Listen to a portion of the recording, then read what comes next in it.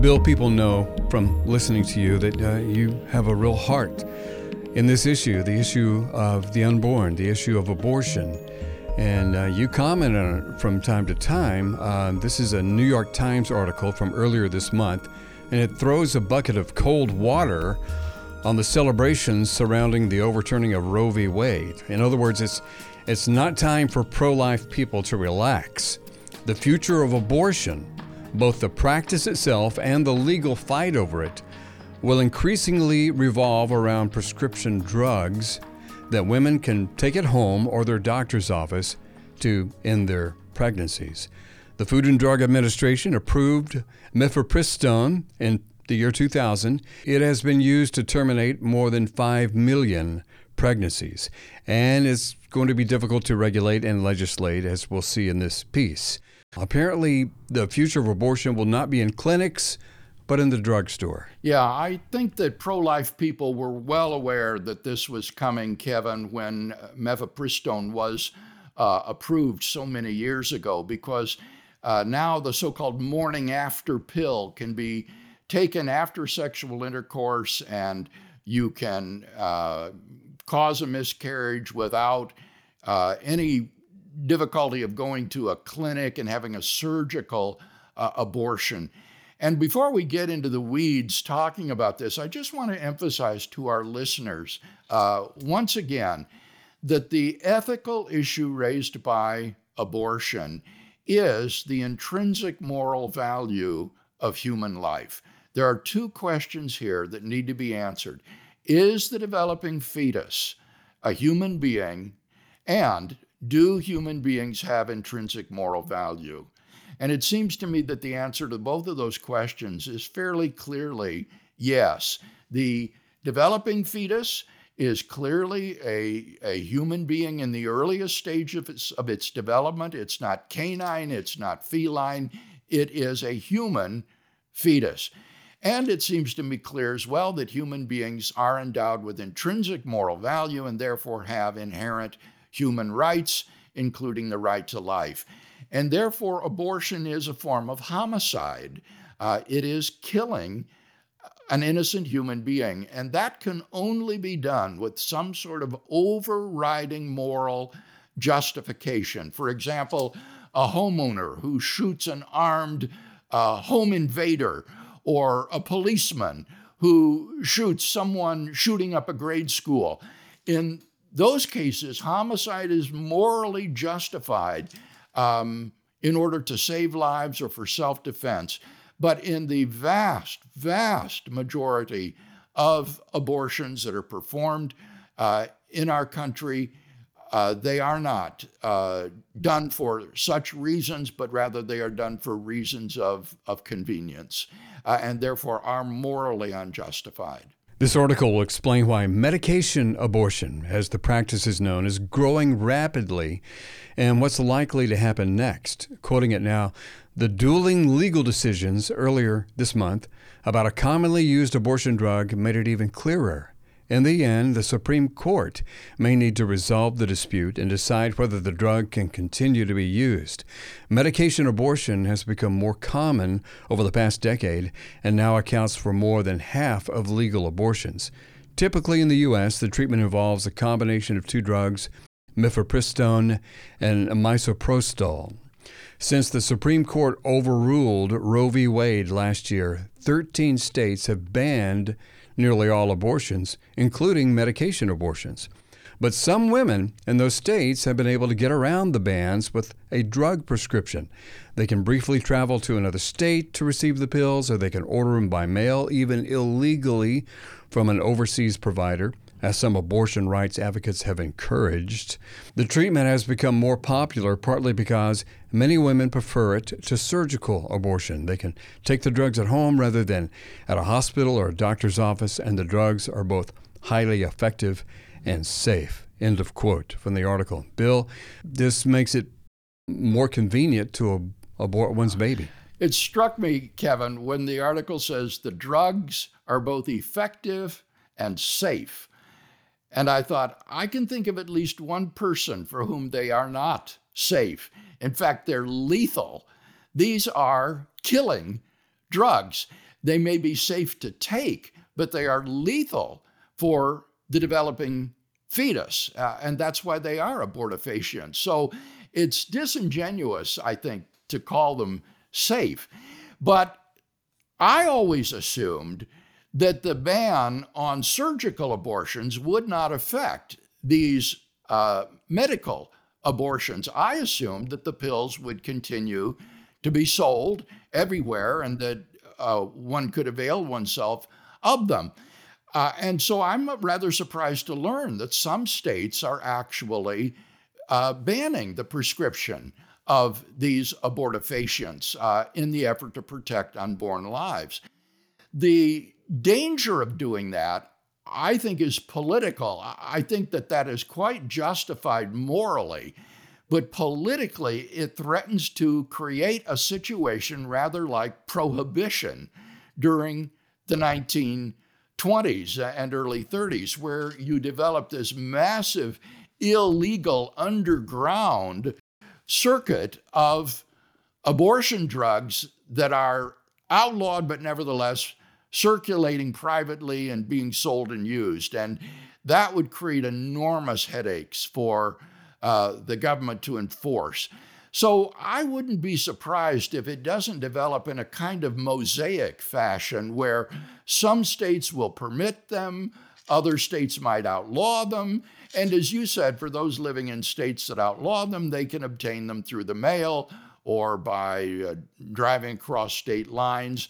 So these things will probably always be available, just as the medical surgical procedures will always be available.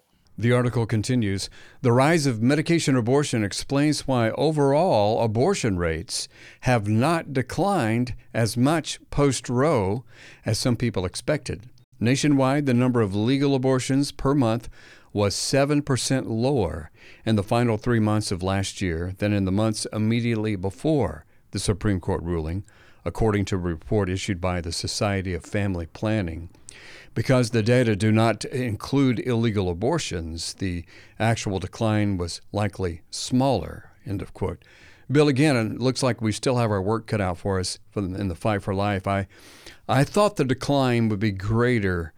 7% doesn't seem like that much. Oh, I wouldn't minimize that, though, Kevin. A 7% decline in 1 month, that must translate into thousands and thousands of lives that have been saved through this legislation. So I think that's encouraging. But the point you make is a good one. I recently got a letter from our local First Care Women's Clinic in which the director of the clinic said that my first thought when I heard that Roe v. Wade had been overturned was, now the battle really begins. Because now you have to continue to win the hearts and minds of people to influence those state legislatures and governors, as well as in this case, to persuade women themselves not to go through with taking these drugs and killing their own baby. We've got to get them voluntarily to abandon this homicidal course of action. Continuing this article, it says both abortion supporters and opponents understand how important medication abortion has become.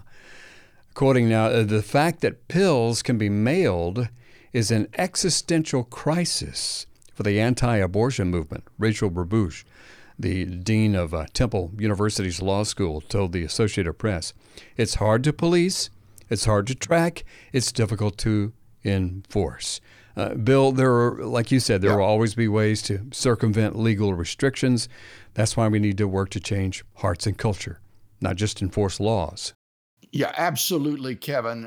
This is a call for us to be zealous and proactive in trying to build a culture of life in this country rather than a culture of death that depreciates the life of the unborn and treats them as less than human, as mere tissue that can be discarded. But I would disagree with the woman you quoted that said the pills represent an existential crisis for the anti-abortion movement. No, it's not going to do away with the anti-abortion movement. That movement will continue to try to change hearts and minds and to try to influence state legislators and governors. It just is a tremendous, tremendous challenge for that movement. The article next says, quoting, conservative judges have become bolder in recent years about trying to strike down laws they do not like. And April 7th's ruling against mifepristone was part of the trend. In it, Judge Matthew Kaczmarek, a Donald Trump appointee in Texas, held that the FDA had erred when it approved the drug in 2000. Some of Kaczmarek's reasoning seemed plausible on its face. He noted that the agency used a process intended for serious illnesses and argued that pregnancy was not an illness. Other parts of his ruling seemed at odds with reality. He claimed the drug was unsafe. End of quote there. And Bill, like you said about prohibition, one thing to consider is some conservatives are opposed to this kind of legislation, claiming that it makes judges into medical doctors. But also, like you said, there is a strong moral component to this, the abortion of preborn babies. Yes, that's right, Kevin. And there's a legal component as well. The New York Times article characterized these conservative justices as saying they try to strike down laws that they do not like, that this is a matter of their personal preference or subjective feelings, when in fact, the justice quoted struck down the law on legal grounds, grounds that the New York Times deemed plausible on their face. He said that the agency used a process that was intended for serious illnesses, and that pregnancy is not an illness. That's a pretty good argument. And then he claimed that the drug was unsafe. Well, that remains to be shown. You have to show that drugs are safe before they can be used. I don't know what would happen if a woman took these drugs in late pregnancy. My understanding is that they're intended to be taken very, very soon after sexual intercourse. What would happen if a woman began to take these late term? Would it cause birth defects or malformation?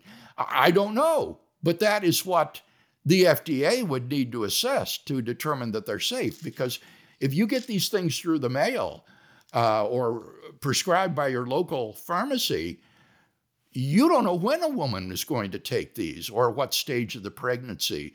So they need to not inflict harm on her throughout the entire 9 months of pregnancy. And I don't know what the answer to that is, but the judge is certainly right to say that that needs to be investigated and demonstrated. And just to show you how we have dueling judges and judgments here, Bill, the article continues to say, quote, on the same day as Kaczmarek's decision, Thomas Rice, a federal judge in Washington state appointed by Barack Obama, issued an opposing ruling in a different case.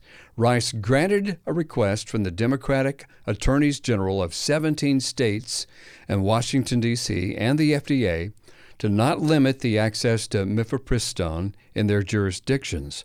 Rice's rulings could effectively void Kaczmarek's ruling in those 18 states, but the lower courts aren't likely to have the final word. The Supreme Court is. And as of this recording, the Supreme Court temporarily allowed access to mifepristone after that Texas ruling. Now, we're waiting on a ruling from the Supreme Court that is allegedly supposed to be happening today. I've been checking the news, still no word on that.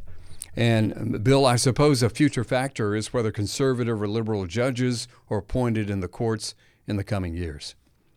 Yes, I'm afraid that's true, Kevin, is that the courts have become very, very politicized. And we know that until recently, the Supreme Court has been strongly leftist, leaning in making bad constitutional decisions, exemplified by Roe v. Wade, which had no constitutional basis at all. So I would be surprised if this drug was simply banned nationwide, I would expect that it would be permitted in those states that still allow surgical abortions to go forward. Well, listen to this, Bill. A Catholic healthcare clinic in Colorado filed a lawsuit last Friday from this recording, challenging a state law that makes it illegal to offer women a hormone in an attempt to reverse the effects of the abortion pill if a woman regrets her decision to end her pregnancy. In the lawsuit, filed after the bill was signed into law last week, Bella Health and Wellness Clinic asked the U.S. District Court in Colorado to strike down the law, arguing it targets clinics with a religious mission to provide life-affirming care, quote unquote. By enforcing this law, they argue women will be forced to go through with abortions even when they decide they want to continue their pregnancies after taking the abortion pill. What they do at Bella Clinic, Bill, is to offer a woman progesterone to save her pregnancy if she changes her mind after taking an abortion pill. What's telling is that there's no legal restriction to give a woman progesterone to prevent a natural miscarriage, but it is illegal to offer it to a woman who takes an abortion pill and then changes her mind. This is madness, Kevin. This is an outrage that has been perpetrated by that Colorado legislature and governor. I hope our listeners understand what's been done here. Progesterone is a normal hormone that is easily obtainable, frequently prescribed for women's care. And it has the remarkable effect of reversing the effects of this mifepristone, that it can prevent that abortifacient from working. So if you imagine a woman who is pregnant, she's depressed about it, perhaps in despair, and decides to obtain mifepristone to terminate her pregnancy, and she takes the pill, and then she regrets what she's done. She wants to keep the baby. She wants to go to full term. She doesn't want to kill the baby. This law prohibits her from getting a prescription for progesterone to save her baby's life. This, Kevin, is the epitome of anti-choice legislation. This is not pro-choice. This is anti-choice. A woman cannot choose to reverse the effects of this abortion pill that she's taken through taking progesterone. I think it is an outrage that this has been done, and I hope that this will be struck down. I think what this epitomizes is nothing else, Kevin, is that this is not really a debate about choice, as abortion advocates would claim. It is not about choice. It is about abortion. For some strange reason that is almost unfathomable to me, the progressive left has fastened upon abortion as the symbol and epitome of what their movement stands for. And they are fanatically pro-abortion, even to the extent that a woman who wants to save the life of her child is prohibited from doing so, prohibited from making that choice, because they are so pro-abortion in their fanatical devotion to this procedure. Bill, here's how the article ends. Abortion opponents understandably celebrated when the Supreme Court overruled Roe. But even in the new legal landscape, preventing abortion is more difficult than it was in 1973, when the court issued the Roe ruling. The U.S. courts have since made abortion less accessible, but scientific developments, namely the rise of abortion drugs, have pushed in the other direction. End of quote. So, Bill, what do we need to do in response to this drug threat to the pro-life position? What we need to do, Kevin, is to redouble our efforts to explain to people the reason that abortion is a form of homicide, and therefore requires some kind of overriding moral justification that would permit one to take an innocent life. Um, and we must never tire of making that case to help, especially young women, see that this is not a matter of control over their own bodies. It's not a matter of medical procedure choices and things like that. This is a matter of the right to life of this unborn and developing human being.